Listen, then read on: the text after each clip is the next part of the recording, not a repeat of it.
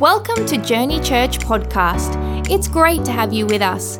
Here at Journey, we believe that Jesus should be accessible to anyone.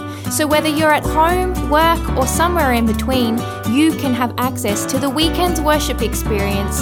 If you want to further connect with us, you can find us online at journeyorl.com or any social media platform using @journeyorl. We hope you enjoy the message. Undercover Outsider. Can you remember the first time you felt like an outsider? I can't. Not because I always felt in, but because I never felt in. Like my whole life. Like when I was in first grade, just making friends, my mom moved us from Brooklyn to Staten Island, New York, and in the second grade. And then my neighbor, he was Jewish, his name was Jonathan Dworkin. The reason why I bring up his faith is because he wanted me to have friends, and I was brand new. So he introduced me to all his friends, who also happened to be Jewish. And they welcomed me with open arms, because if you can't tell, I mean, it's not the furthest leap. I can kind of pass for Jewish. And so that's what they thought. They brought me in, they loved me. They made a space for me. Those were my only friends. From like second to fifth grade, I could have sworn I was Jewish. And it never really hit me that I wasn't, because I was so involved and we had so many good times until about sixth grade, where they were doing these things called bar mitzvahs, which are like these huge parties when a boy becomes a man. And they're really cool. Like they go all out. Like there's elephants and tigers and it's crazy. And for real. And I would get invited to most of them. And then there was this one guy who was a real good friend. And I could have sworn, I'd have been at the bar mitzvah, and he was handing out invitations. And as the invitations were handing out, I didn't get one. And so I said, hey man, you probably missed, your Puerto Rican Jewish friend over here. I'll receive my invitation whenever you get a chance. And he was like, oh man, actually my mom said the budget is tight, because you spent it on tigers. The budget is tight. And my mom said I can only invite my Jewish friends. Now the family was great. They were nice. The boy was very kind. I don't hold that against them. It was a financial decision. But what I was hearing in that moment was, you don't belong. You're an outsider. So I left my Jewish friends. And lucky for me, I grew up in the 90s in New York. I'm talking about the era of Biggie and Pac. Okay? So like hip hop. So like me and every other teenage millennial, we all just moved to the other. We just all thought we were black. Okay? Can we be real? So I thought we were black, man. So I love the music, and so I started hanging out with one of my black friends. And we started doing life together, hanging out, and it was really cool until I realized there's some jokes I can't make.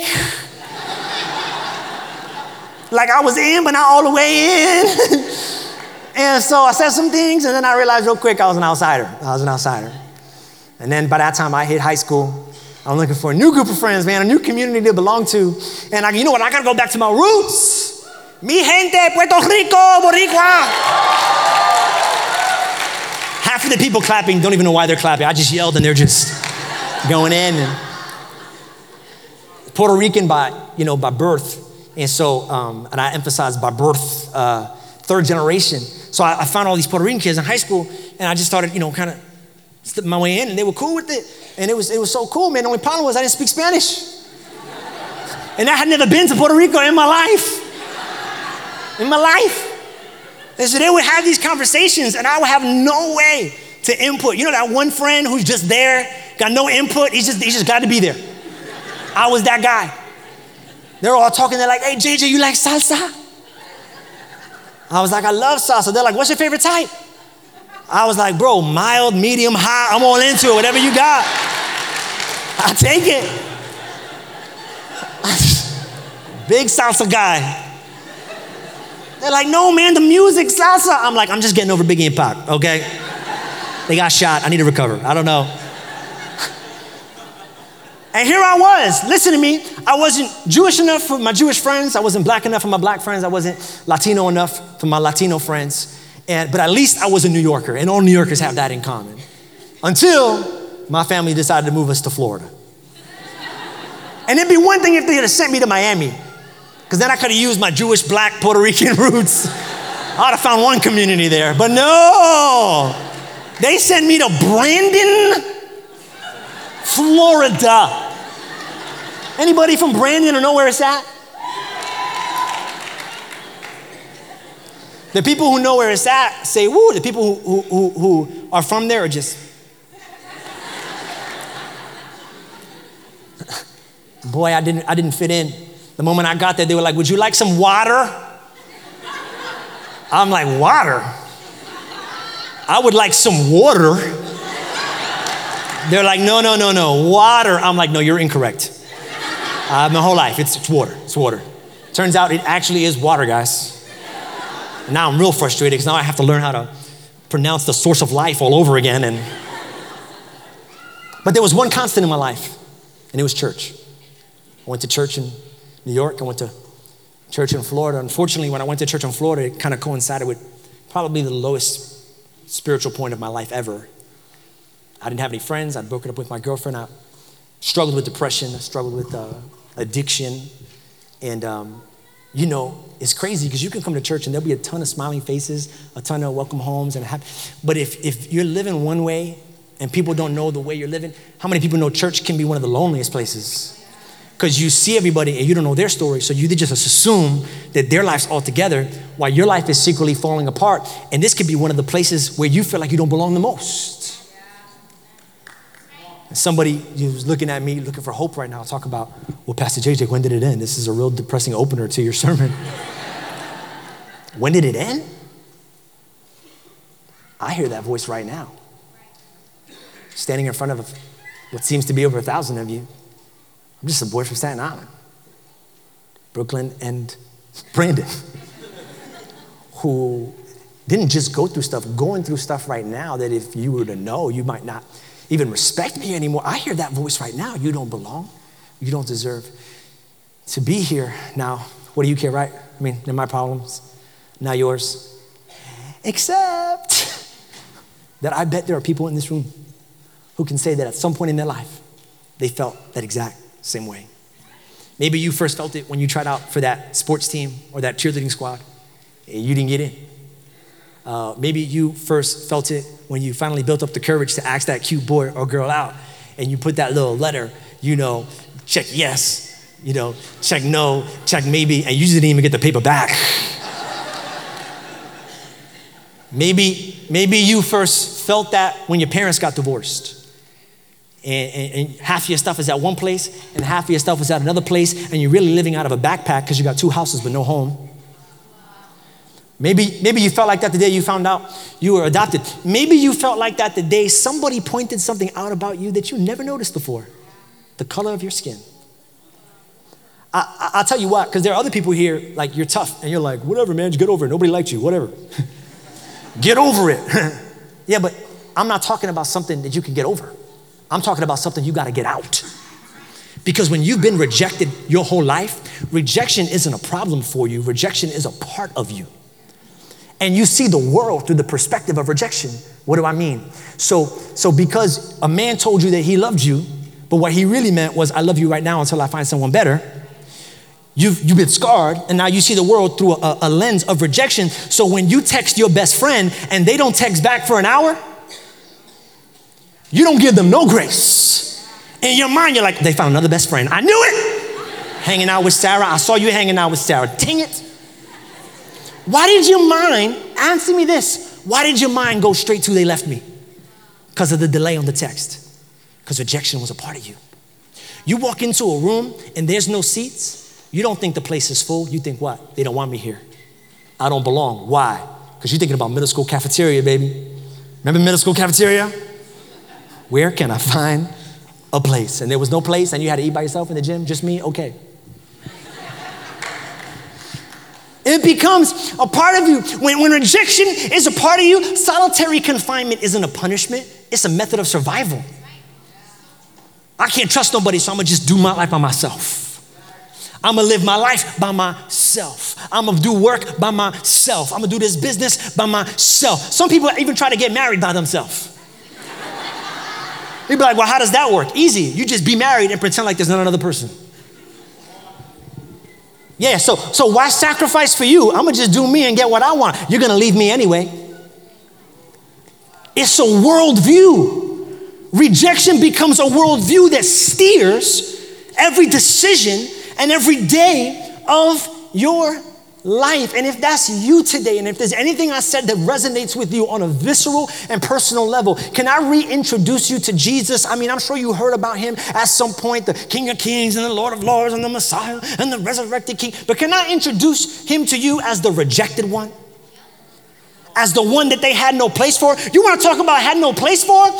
Homeboy didn't even have a place when he was born. He came to Bethlehem and they had no place for him. Rejected as a fetus. That's cold. In the womb. Talking about, sorry, no room at the inn. Go to the manger. And then when he grows up and he finally starts doing some things, you know, and he finally starts being successful, you think that the people he grew up with would be his biggest fans, but that's not how it works. The people you grew up with grow the most jealous. And so he goes back to his hometown of Nazareth, getting ready to do some miracles, getting ready to give back to the people who helped raise him. And when he gets there, he goes, I'm ready to do some miracles. And they go, oh, but before you start preaching, aren't you the carpenter's son? Rejected. Walks out. How about Samaria? One time he went into Samaria and he went into this village, right? And he was getting ready to do some miracles in that village. All they needed to do was give him a room to stay. But all the hotels realized that he was Jewish. Jewish people and Samaritans weren't getting along at the time. And so as soon as he would ask, knock on the door, hey, is there any room for me? Nope, all booked up, all booked up, all booked up, all booked up. And he left and he was rejected by the Samaritan village. Why do I bring that up? It's just so funny because a couple chapters later, he's gonna meet a Samaritan woman at the well. He's gonna prophesy to her, and all of a sudden the village is gonna see what he can do, and then they're gonna make space for him, and they're gonna cheer him on, and they're gonna celebrate him, which is the most frustrating part about finally finding your community. Because once you find it, you keep thinking to yourself, do they really want me for who I am or because of what I can do for them? I'm not sure because everybody's using me, see? They want me for what I can do. They want me for what I can give, but I wonder, is there anybody in the world who wants me just for me? Yes. It's the king of the rejected ones. The one who had no place, and check out what he did. He made a place for those who had no place. He made cover for the outsiders. His name is Jesus. And so I want to help you find that place today. Here's my prayer, that you would leave here feeling like you belong. And that the search for belonging, more importantly, that the search for belonging would finish today. So we're gonna do that. We're gonna find that place. But before we do that, we have to discover some of the ways we go undercover. Because I found out that when we don't belong, or when we feel like we don't belong in society, in world, in a family, the first thing we do is we go for cover. Yeah. And the first person to ever do it, you guessed it, Adam and Eve. Adam and Eve were in the garden. If you're not familiar with the story, God told them not to eat this one fruit. The garden was perfect. They eat the fruit. All of a sudden, their eyes are open. They realize now that they've done something bad. Now they're no longer perfect. And please catch this. They're now imperfect beings in a perfect place. And guess what they feel like? I don't belong here. Do they leave the garden? No. This is what the Bible says that they do. Genesis chapter 3, verse 7 through 8. It says this. Then the eyes of both were opened, and they knew that they were naked, and they sewed fig leaves together and made themselves clothes. Now here's what you have to understand about the word clothes. I looked up in the Hebrew what this word clothes meant. I was thinking that maybe it was a shirt. Maybe they made a shirt. Maybe they made pants. Like, I'm a very visual learner, so I love to use my imagination when I read the Bible. And I don't know if you've ever heard this story before, like what you imagined that they were wearing. For me, I always thought like they didn't have enough time to make clothes, so they just made underwear. Like in my mind, that's how it worked. Like Eve went in the back real quick, just came out like in a bikini, like, I got this. Adam, I don't know what he did, but he did something. And so I'm like, what part of the clothes did he make? You know, I'm trying to look, but the word is very weird in the Hebrew. It doesn't mean any of those things. It actually just means they took stuff and clothed themselves with it. Not that it was actual clothes, but that it was cover. Why is that important? Because then it says in verse 8, then they heard the Lord God walking in the garden, and the man and his wife hid themselves in the presence of the Lord among the trees of the garden. That's when it hit me. Their environment was trees and bushes and leaves. And so they grabbed what was closest to them, which was trees and bushes and leaves, and created a cover and put it on them, not so that they could be covered, but so that they could hide. Here's what I'm trying to say. He didn't make clothes. He made camouflage. True story. The Bible says he sewed up leaves and then put the leaves over here and then just faded into the bushes like that Homer Simpson meme. You know what I'm talking about? He wasn't making clothes. He was making camouflage. Patrick, can you help me out real quick? Come on up, man.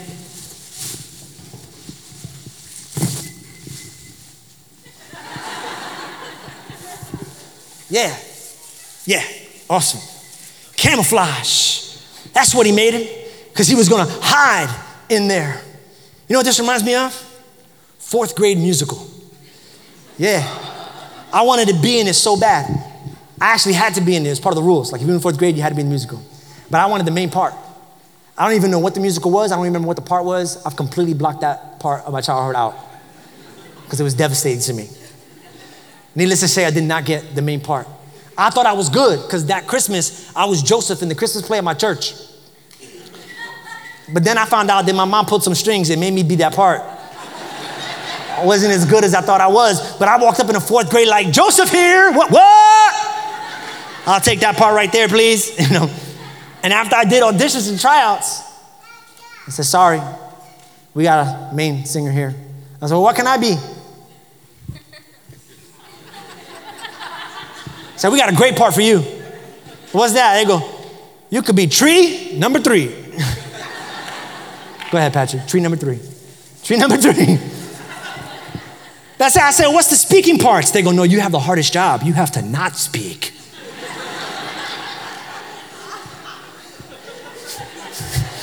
I was like, I see what's happening here. It's because I'm black, Jewish, Puerto Rican. I see what's happening here.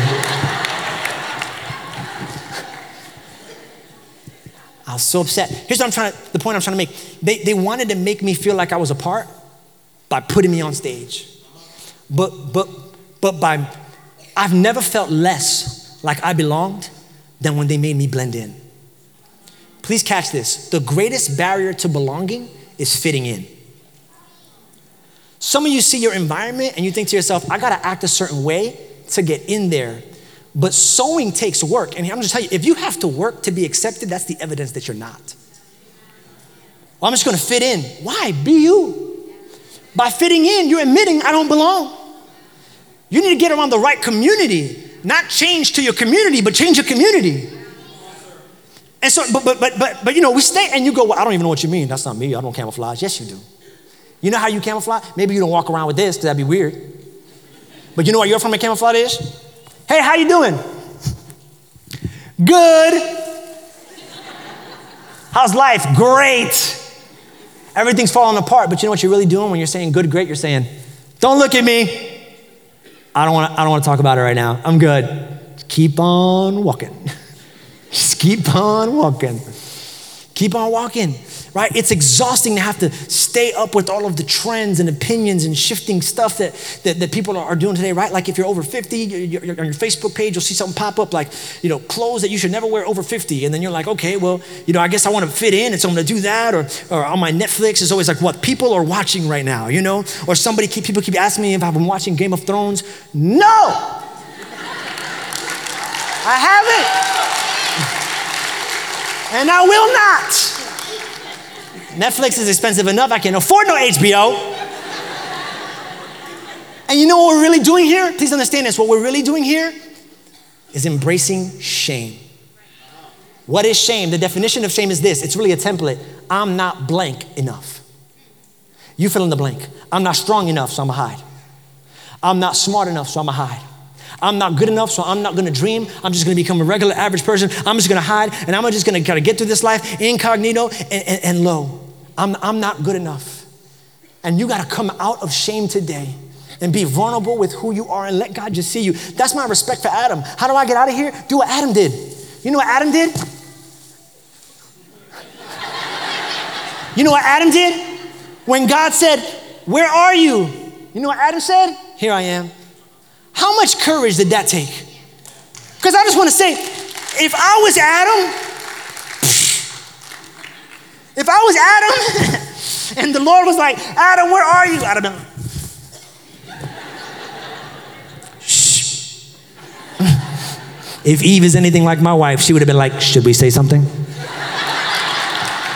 He's calling us. You hear him calling you, don't you? Should we say something?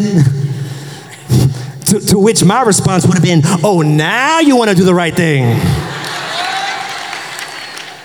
Well, where were you 10 minutes ago talking about eat that fruit? Shut up.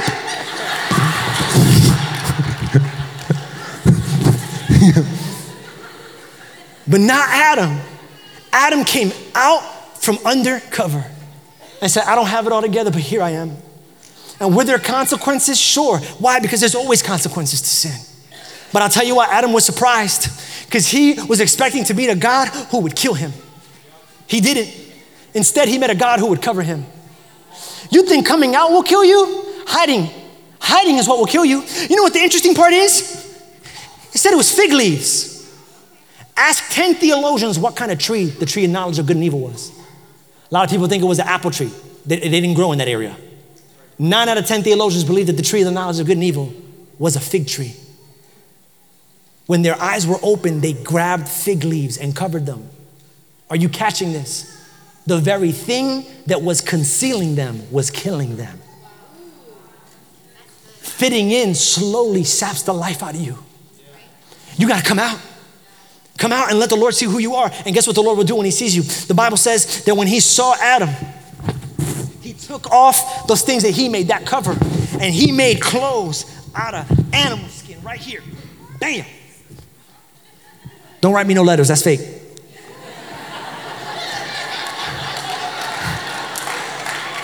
Hey, he made clothes. And guess what the Hebrew word for clothes is? Coat. In other words, get rid of your fakeness. I'm gonna make you something real. And how about better than this? I'm not just gonna make you something real. I'm gonna make you a coat out of animal. Ooh, are you ready for this? Here's what the Hebrew word means. Not skin, hide. Animal hide. Are you following me? God was saying, listen, you were trying to hide, but by hiding from me is not the way you hide. Don't hide from me, hide in me. Oh. Hide in me. You thought that if I saw you for who you really were, I'd kill you. You need to know I'm not gonna kill you. Instead, I'm gonna be killed for. I'm gonna be killed for you. I won't kill you, I'll cover you. So you got a weakness, show it to me, I'll cover it. You got a doubt, show it to me, I'll cover it. You got a past, show it to me, I'll cover it. You got an insecurity, show it to me, I'll cover it. You got a fear, show it to me, I'll cover it. Are you scared? Show it to me, I'll cover it. You got doubt, show it to me, I'll cover it, I'll cover it, I'll cover it, I'll cover it, I'll cover it. I'll cover it. You don't even believe in me? You're doubting me? That's cool. Come with me with all your doubts. I'll cover it. I'll cover it. An animal died so that you could be covered. Ha. Ha. Ha. God died so that you could be covered. We're afraid. Man, if I show them for who I really am, if I show them who I really am, he'll kill me. They'll reject me. He'll wrap you and hold you tight. Thank you, Patrick. He'll wrap you and he'll hold you tight because he loves you. God's not in the killing business. He's in the covering business. And that's just one way to cover, with shame. There's actually a more common way. And it's actually the Jewish people practice this. This is referred to as a talit, or a prayer shawl. And it's very symbolic. It's in the Bible, in the book of Deuteronomy, in the book of Numbers. The Bible talks about making these and wearing these. And these are very symbolic because this is a talit right here. And these things at the end here are called tzitzits. There's 4 of them on each side. And the tzitzit's real symbolic because in Hebrew, they have a way of assigning numerical value to words. And so when you break the tzitzit down, numerically, it equals 600. You add the 4 knots to 600, you get 604. Then you add the 8 tassels and you get 613. It's important for me to mention that Jesus wore one of these. When the woman with the issue of blood touched Jesus at the hem of his garment, this is what she was touching. And that's what cured her. So 613. The reason why 613 is significant is because there were 613 commandments in the Bible that the rabbis recognized. So when you wore this, what you were really saying, I told you, right?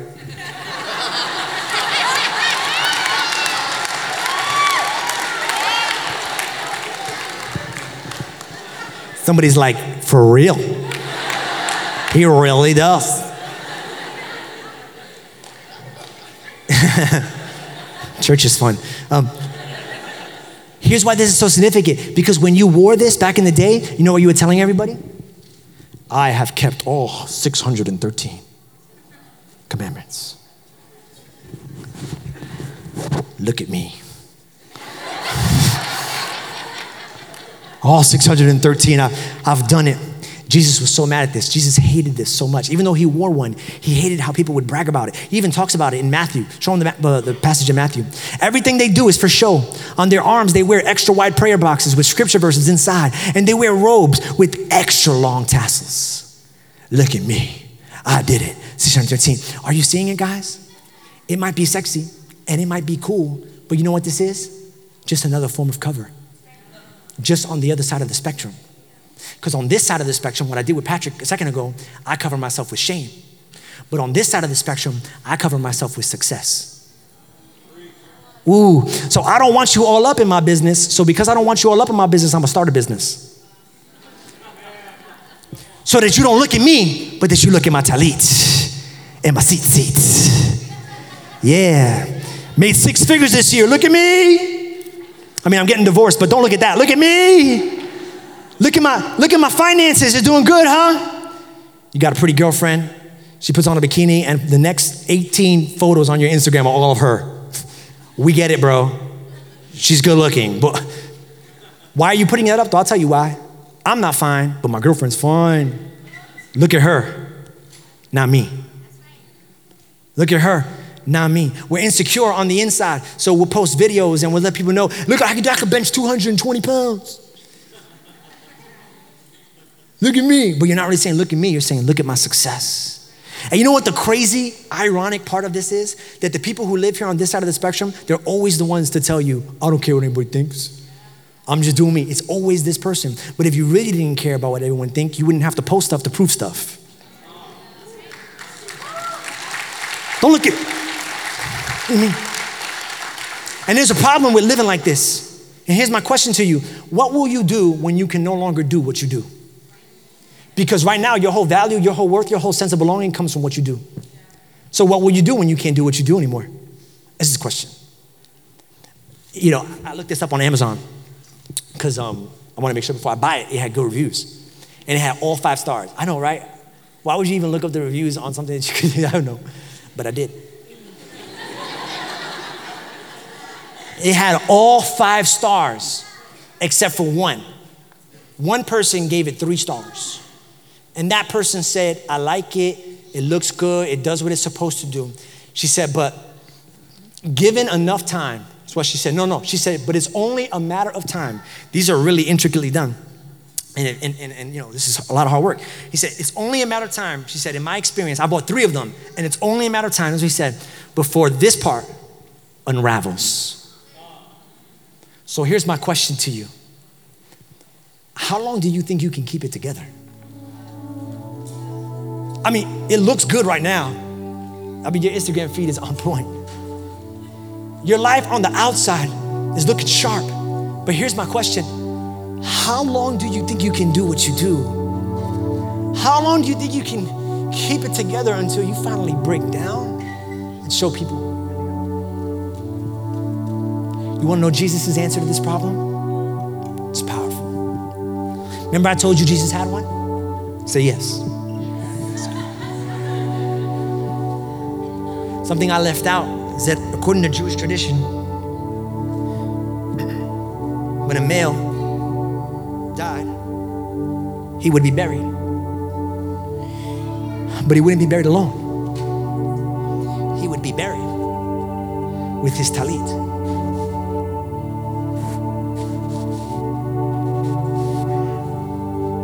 And when they buried him, they would cut off the tzitzit And the message that they were sending was, now that you're dead, you no longer have to try and keep the law, because now the law no longer applies to you. These rules don't matter anymore because you're dead. I'm trying to remember when John the beloved disciple ran into the temple, ran into the tomb, because Mary had told him that Jesus had come back to life. Was the tomb empty, y'all? It's a trick question.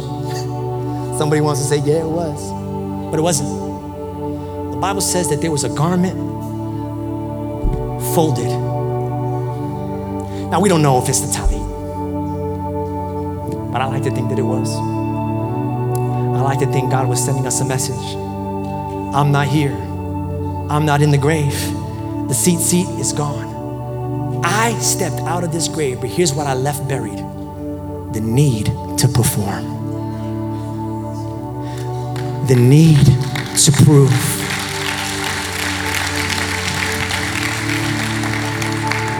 And when they grabbed it, it was a message. Because Jesus had died, you don't have to perform anymore. Because Jesus died, you don't have to act perfect anymore. Because Jesus died, you don't have to have it all together anymore. Because Jesus died, it doesn't matter if your life is falling apart or if it's all together. Because Jesus died. Because Jesus died, you can live your life full of guilt and you can live your life full of grace. Because Jesus died, it wasn't just my perfection that's been cut off, but all of my sins have been cut off. Because Jesus died, I don't gotta be the smartest person in the room anymore. Because Jesus died, I don't gotta be the strongest person in the room anymore. Because Jesus died, I don't gotta be the funniest person in the room anymore. Because Jesus died, I don't gotta be the best looking in the room anymore. Because Jesus died, I don't gotta be the one with all the jokes anymore. Because Jesus died, I don't gotta be the free one. Because Jesus died, I don't gotta be the wise one. Because Jesus died, I can be myself, broken in pieces, myself. Because Jesus died, because the tomb is empty, the talit has been folded. I don't have to perform anymore. I can just be me. Stay standing, stay standing. There's a message here. God is saying you don't have to try anymore. You don't have to impress anymore. I already did the job so that you don't have to. Now you can just be you. What if I got shame? Get out from under that cover. Let me cover you. What if I'm riddled with perfection? Get out from under that talit. Let me just cover you. Here's what God is saying. Just come out and let me love you just like you are. Can I share one more story with you? I won't even go to the verse. I'll just share it with you. Jesus, thank God he left the cover. Because Jesus, a few weeks later, will show himself to the disciples. And they were all there celebrating except one. His name was Thomas. They call him Thomas the doubter, but he wasn't there. And he said to the other disciples, I don't even believe Jesus came back to life. And this is what he said. He said, I won't believe until I see the holes in his hands and the hole in his side. And I put the finger in his hole, right there, the hole in his hand and my hand in his side. And here's what Jesus, next verse, 26. But he said it to them, unless I see, next verse, I will not believe. Jesus came in and stood among them and said, verse 27, peace be with you. You know why he said chill, right? He's like, you guys are about to see something freaky. So peace, chill, relax. I'm gonna show you something, don't be scared. And he shows them the hands. You know what that's an image of, right? Vulnerability. Because if I was Jesus, I'm thinking, if I show them this and they freak out, they're out. This whole thing called Christianity ends right here.